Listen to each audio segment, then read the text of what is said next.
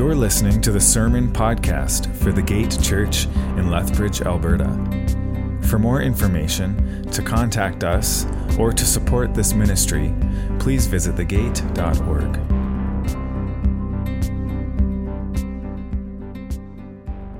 Good morning, everyone. It's great to see you all here. Also, good morning to those who are joining us online as well.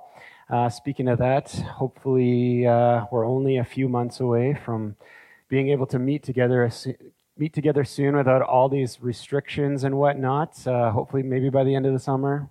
Time will tell, I guess. But on that end, I've been thinking a lot about that, especially this week, about how much I miss social gatherings, whether at church or in our homes, especially because the passage from the Gospel of Luke that we're going to be going through this morning is all about that. It's all about Jesus and his disciples and how they're invited over to the house of a Pharisee named Simon. And so they're dining together, they're hanging out together, and I'm like, man, that would be nice.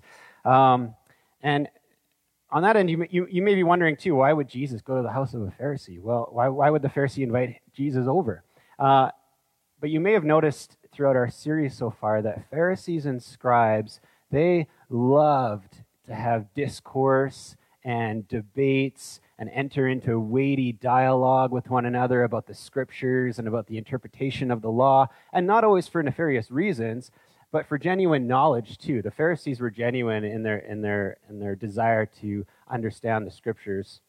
So this is most likely why he has Jesus over to his house, until all of a sudden their conversation is interrupted by something unexpected and yet incredibly profound and beautiful.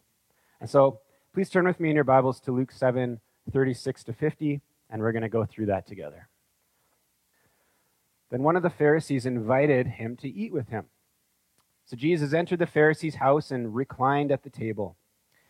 And a woman in the town who was a sinner found out that Jesus was reclining at the table, in the Pharisee's house. Sorry, got a frog in my throat. She brought an alabaster jar of perfume and stood behind him at his feet, weeping, and began to wash his feet with her tears. She wiped his feet with her hair, kissing them and anointing them with the perfume. When the Pharisee who had invited him saw this, he said to himself, "This man, if he were a prophet, would know who and what kind of woman this is who is touching him. She's a sinner." Jesus replied to him, "Simon, I have something to say to you." He said, "Say it, teacher." A creditor had two debtors. One owed 500 denarii and the other 50. Since they could not pay it back, he graciously forgave them both. So which of them will love him more? Simon answered, "I suppose the one he forgave more." "You have judged correctly," he told him. Turning to the woman, he said to Simon, "Do you see this woman? I entered your house. You gave me no water for my feet, but she, with her tears, has washed my feet and wiped them with her hair. You gave me no kiss, but she hasn't stopped kissing my feet since I came in. You didn't anoint my head with olive oil, but she has anointed my feet with perfume. Therefore, I tell you, her many sins have been forgiven. That's why she loved much. But the one who is forgiven little loves little." Then he said to her, "Your sins are forgiven." Those who were at the table with him began to say among themselves, "Who is this man who even forgives sins?" And he said to the woman, "Your faith has saved you. Go in peace." It's the word of the Lord. So one of the amazing things about this moving scene of a sinful woman approaching Jesus and worshiping at his feet with love and adoration is that it conveys one of the greatest truths about the grace and love of Christ. That nobody is too far gone to the point where they can't receive it. Or as Tabiti Anyabwile writes, "You can't sin yourself out of the possibility of forgiveness. There's more grace and forgiveness in Jesus' little finger than there is sin in the vilest sinner." I love that. That's such a beautiful and reassuring truth. A truth for all of us, a truth which reminds us that we can always approach Jesus with confidence, and that we'll find forgiveness, no matter what we've done. On that end, we don't know exactly what motivated this woman to approach Jesus in this moment, to anoint his feet with perfume and to wash his feet with her tears. But we can gather from the narrative that Jesus must have recently touched her life in a major way. Right? Maybe she'd received forgiveness or healing from him at some point, or maybe she'd heard and accepted Jesus' teaching an invitation of forgiveness and rest, and therefore wanted to seek him out to thank him. Luke doesn't really tell us in the narrative, but what we do know is that she was the type of woman who'd had a very public reputation of being a sinner. So you can only guess what that would mean. She was known for being a sinner. The type of person many people would see as someone who's beyond the point of no return, right? That finding forgiveness or atonement from God for all her wrongdoing and all her shame out of the question. Undeserved, impossible, the amount of sin was too great. This is how Pharisees like Simon seemed to view her. And so maybe she thought of herself that way as well. But yet, at some point, again, maybe even earlier that day while Jesus was ministering, we don't know. But at some point, Jesus had offered her the impossible, the forgiveness of all her sins.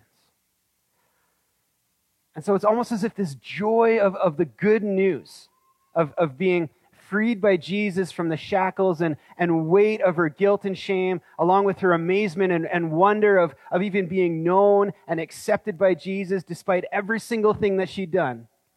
It compels her to seek him out in order to offer him her tears of repentance and her tears of thanksgiving and her devotion and her worship. Her reaction to Jesus here is the reaction of one who knows and understands what they've truly been given.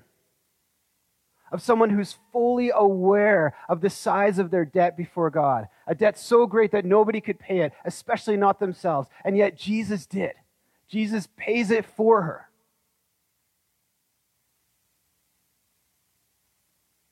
Again, we're reminded here that no one is out of reach.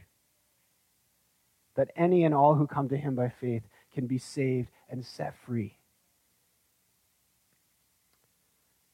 Which means if you're here this morning, if you're listening online this morning, and you're someone who feels like you're too unworthy, too undeserving, too far gone in your sin, if you feel like God's given up on you or that you have to somehow make up for all that you've done before he'll accept you, don't believe it.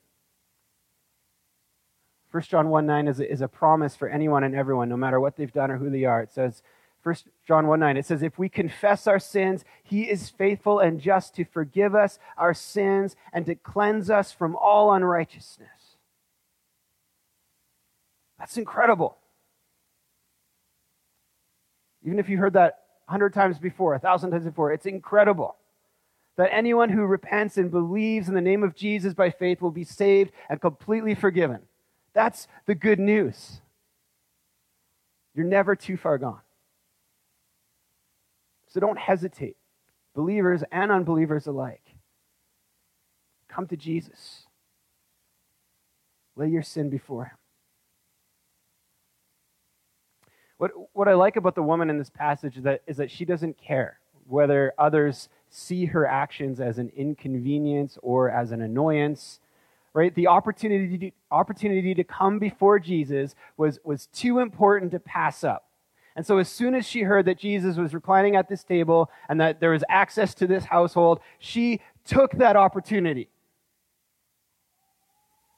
So like her, I encourage you all to respond to his invitation of forgiveness while you have the opportunity. Right? Don't hold on to your sin. Don't hold on to your shame. Right? Why wait? Why hold on to those things longer than you have to? Or as it says in Hebrews, today, if you hear his voice, don't harden your hearts as in the days of rebellion. Today, if you hear his voice. respond to him. Come to Jesus today. Or as Anyabwile again writes, to be a big sinner is not the worst thing. But to not ask for forgiveness through faith in Jesus is. You can recover from a sinful past. The church is full of people who have. But there is no recovery from God's judgment against sin. Right? And let's make no mistake, Jesus has taken that judgment upon himself at the cross for us so that you don't have to bear it. His grace is given freely because he's already paid the cost.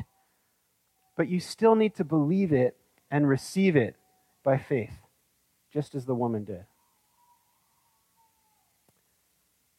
Simon the Pharisee, on the other hand, is unaware that he's witnessing an incredibly profound and beautiful moment of repentance and grace. Right? He doesn't get it. He's just disgusted and annoyed that this filthy woman has made her way into his home. And at this point in the story, the Pharisee, Simon, he stands as a direct contrast to Jesus. Right? He stands as a direct contrast to Jesus. The Pharisee, in his self-righteousness, can only see in the woman a great sinner who's unforgivable and unwelcome in his presence, an outcast worthy of judgment. Or as he would have said on Twitter, she's someone worthy of being canceled. Get rid of her. But Jesus, on the other hand, in his compassion, he sees her great sin as an opportunity to love greatly. Jesus sees our great sin as an opportunity to love greatly. This should cause us as a church to, first of all, be thankful and blown away. But secondly, it should cause us as the church to pause and ask ourselves, how do we treat or view other sinners?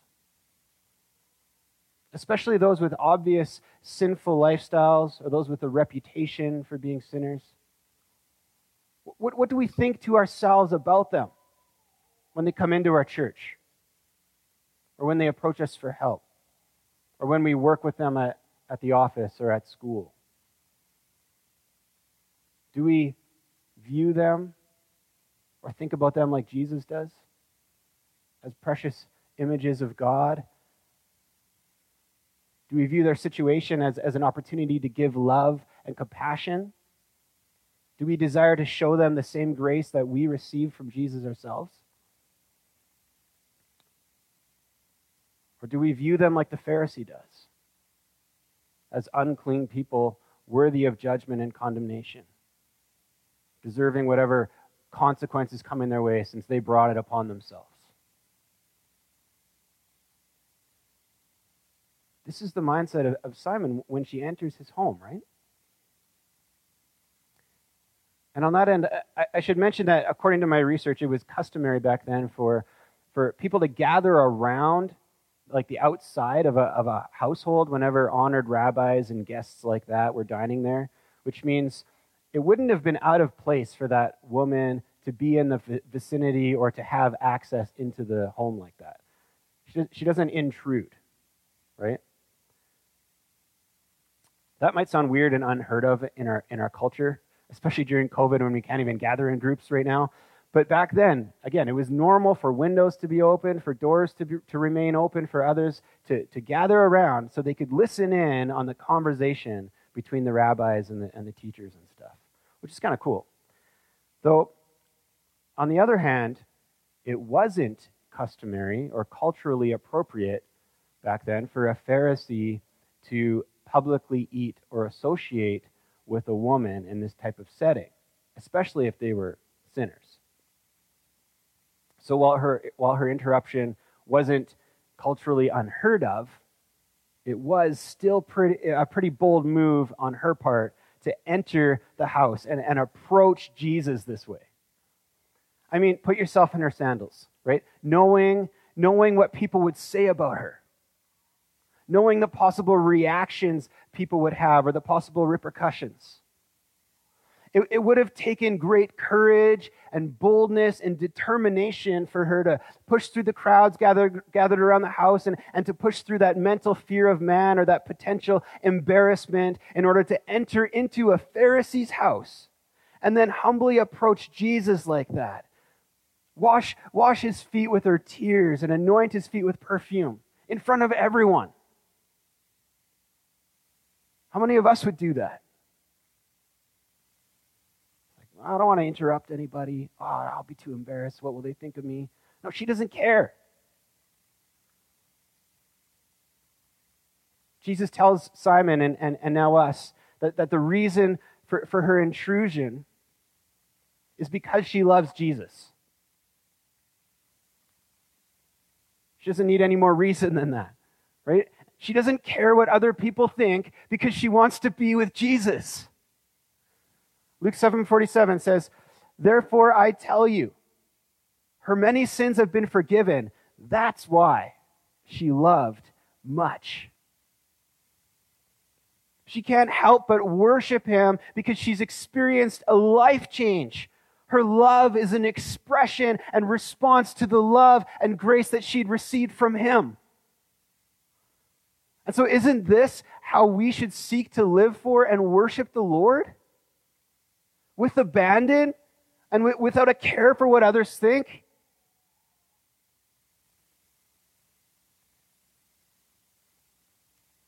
The cross is certainly foolishness for those who don't believe. But who cares if they think we look foolish? Who cares if they walk by church on a Sunday morning and they see us standing with their hands in the air or on our knees? Who cares what they think? Because for us who are being saved, the cross is the power of God. It's everything. He brought us from death to life. He deserves all our worship and all our devotion, not our apathy.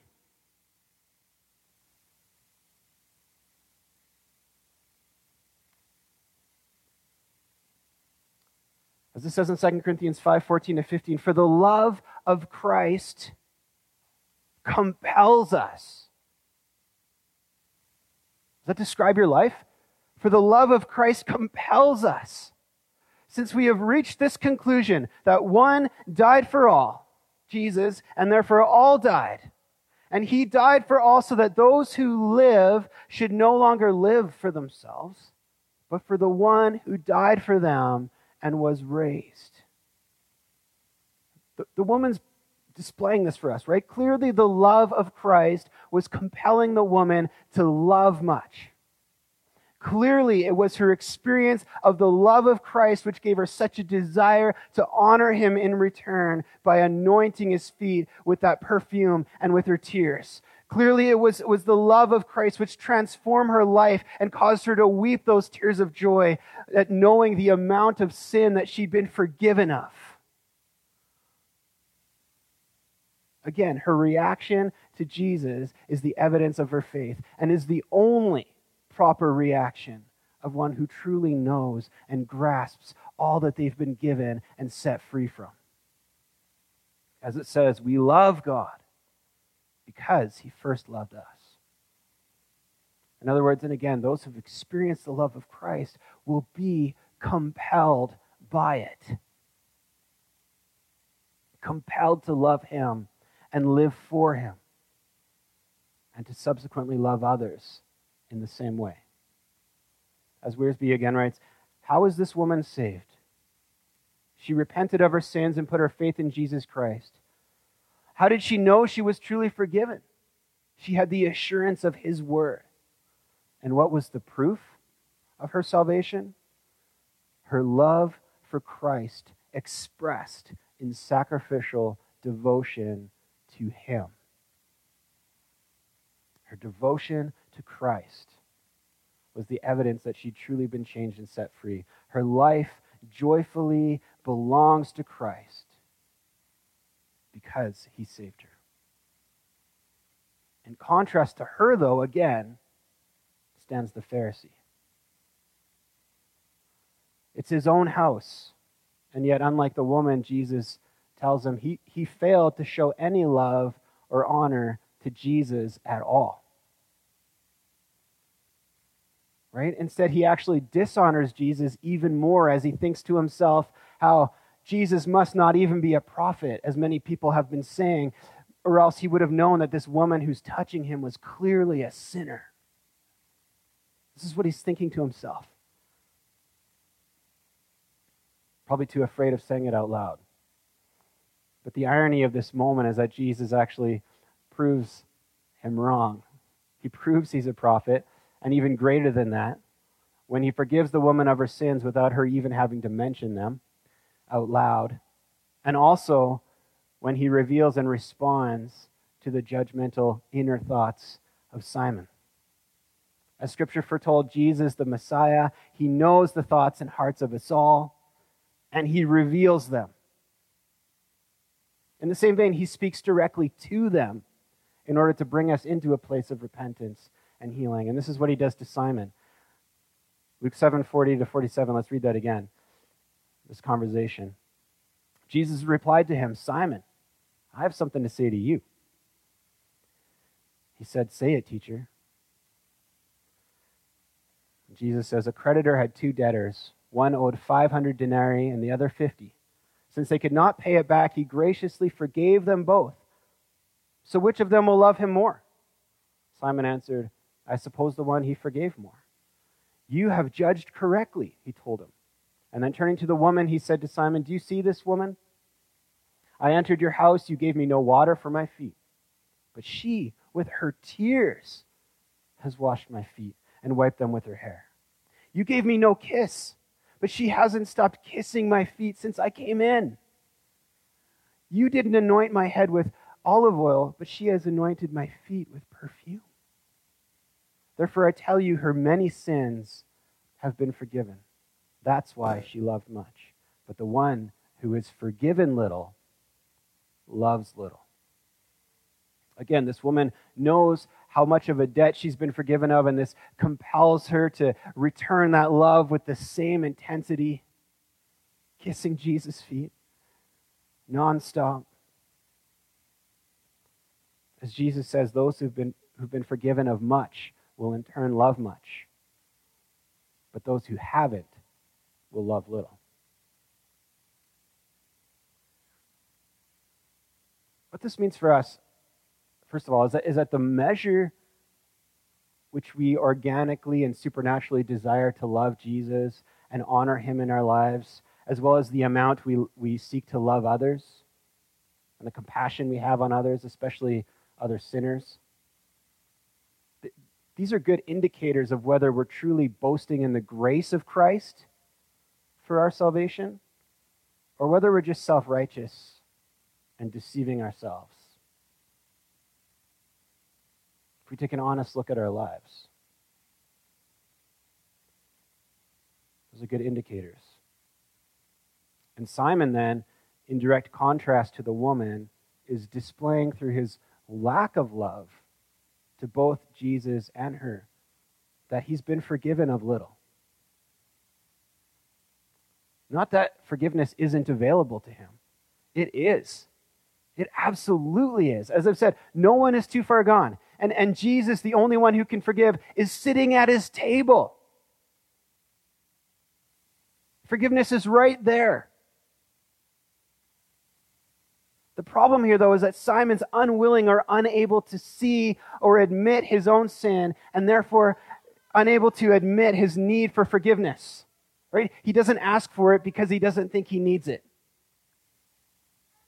And this is the problem for many of us today, especially in this culture, in our first world that we live in.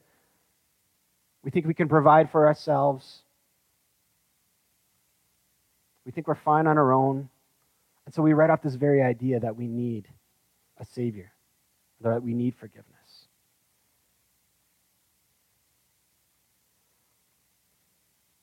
Warren Wiersbe writes again that the parable that Jesus told him does not deal with the amount of sin in a person's life, but the awareness of that sin in his heart.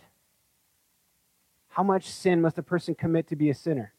Simon and the woman were both sinners. Her sins of the flesh were known, while Simon's sins of the heart were hidden to everyone except God. And both of them were bankrupt and could not pay their debt to God. Simon was just as spiritually bankrupt as the woman, only he didn't realize it. If Simon was willing to admit the debt he owed, like the woman was, he'd have been right there with her, weeping at the feet of Jesus and being freely cleansed of his sins. Again, this is why Jesus came. This is why he died for us. Not to condemn us in our sin, but to save us from our sin, to free us, to make us new. John 3:16-18. You've heard this before. For God so loved the world that he gave his only Son, that whoever believes in him should not perish, but have eternal life. For God did not send his Son into the world to condemn the world, but in order that the world might be saved through him. Whoever believes in him is not condemned, but whoever does not believe is condemned already, because he has not believed in the name of the only Son of God. So believe in the name of Jesus for the forgiveness of your sins. Don't try to hide it from him or deny it like Simon. Besides, again, the Lord already knows all about it. He knows your heart. He knows your thoughts. And he knows your deeds. And yet he loves you and he wants to restore you. Again, Jesus is the Savior who forgives even the biggest of sinners. Or as the Apostle Paul would say about himself, the chief of all sinners. His forgiveness is free. It's available for you. So acknowledge your need for it and joyfully receive it, just like the woman does. In fact, at the end of the passage, Jesus reiterates and reassures the woman that she's been forgiven because of her faith, and then he tells her, go in peace. And this peace is a peace between her and God. Romans 5:1 says, therefore, since we have been justified by faith, we have peace with God through our Lord Jesus Christ. In other words, this peace is a complete life change. It means that we're no longer enemies of God and our sin. It means we no longer have to live in guilt or fear of punishment from him. Instead, through Christ, we're now children of God, living in the power of his grace, and strengthened by his Spirit, walking in the joy of his salvation. Right? We have a peace in his presence, a true and lasting peace which the world cannot provide nor take away.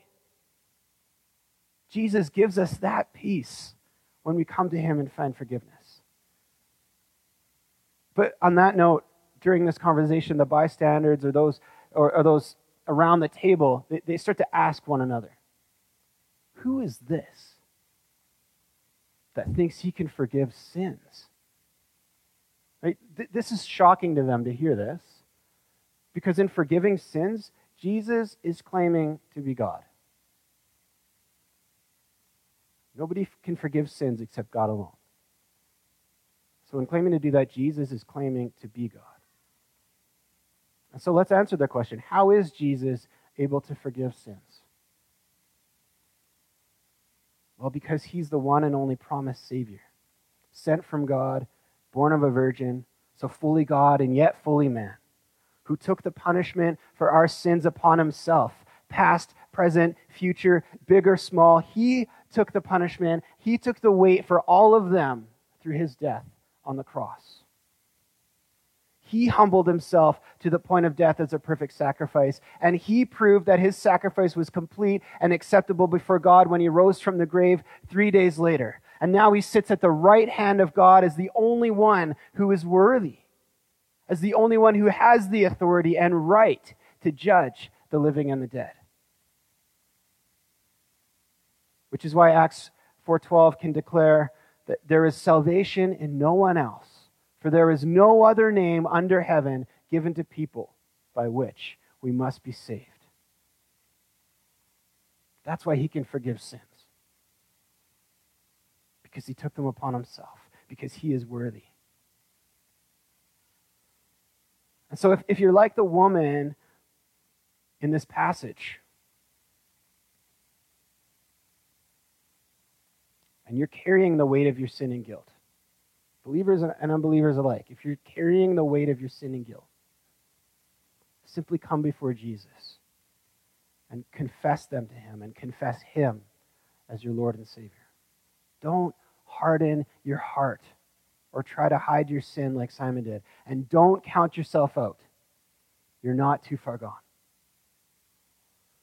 Instead, bring it all to the foot of the cross. Repent and believe in the name of Jesus Christ by faith, and you'll find forgiveness. You'll find new life. You'll find peace. Come to Jesus and you'll find yourself joining in with all the other believers who now live for Christ, who can't help but rejoicing in the hope of the glory of God.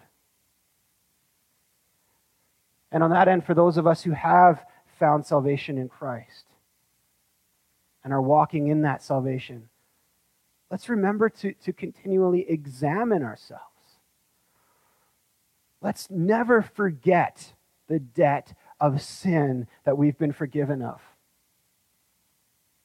and the righteousness and peace that we've been given in exchange. Let's not forget the amount of love that Jesus has shown us, precisely so that we never hesitate to love much, so that our lives would be compelled by his love. Let's pray. Heavenly Father, I thank you so much that for your love, your grace, and your compassion, that you showed that love to us when you sent your one and only begotten Son into the world to live that perfect life of obedience that we couldn't live, and then exchange that righteousness for our sin at the cross. Lord, we thank you for Jesus. We thank you that in him you've made a way for us to have our sins removed, washed clean, for us to be covered in righteousness so that we can stand in the peace and joy of your presence with confidence, so that we can walk in newness of life. Lord God, I pray that as believers we would never forget what you've done for us. Lord, that we would never lose that passion and devotion which the woman in this passage is displaying, Lord God.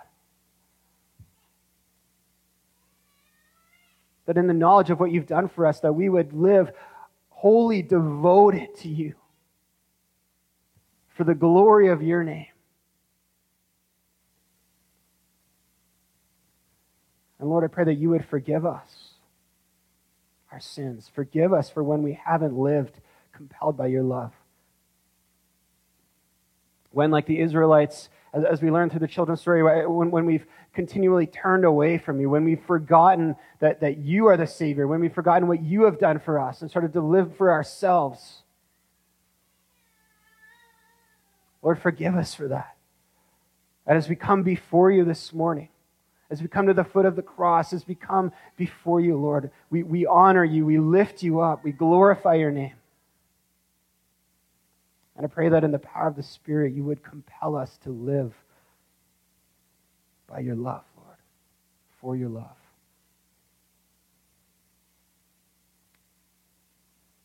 We pray this in Jesus' name.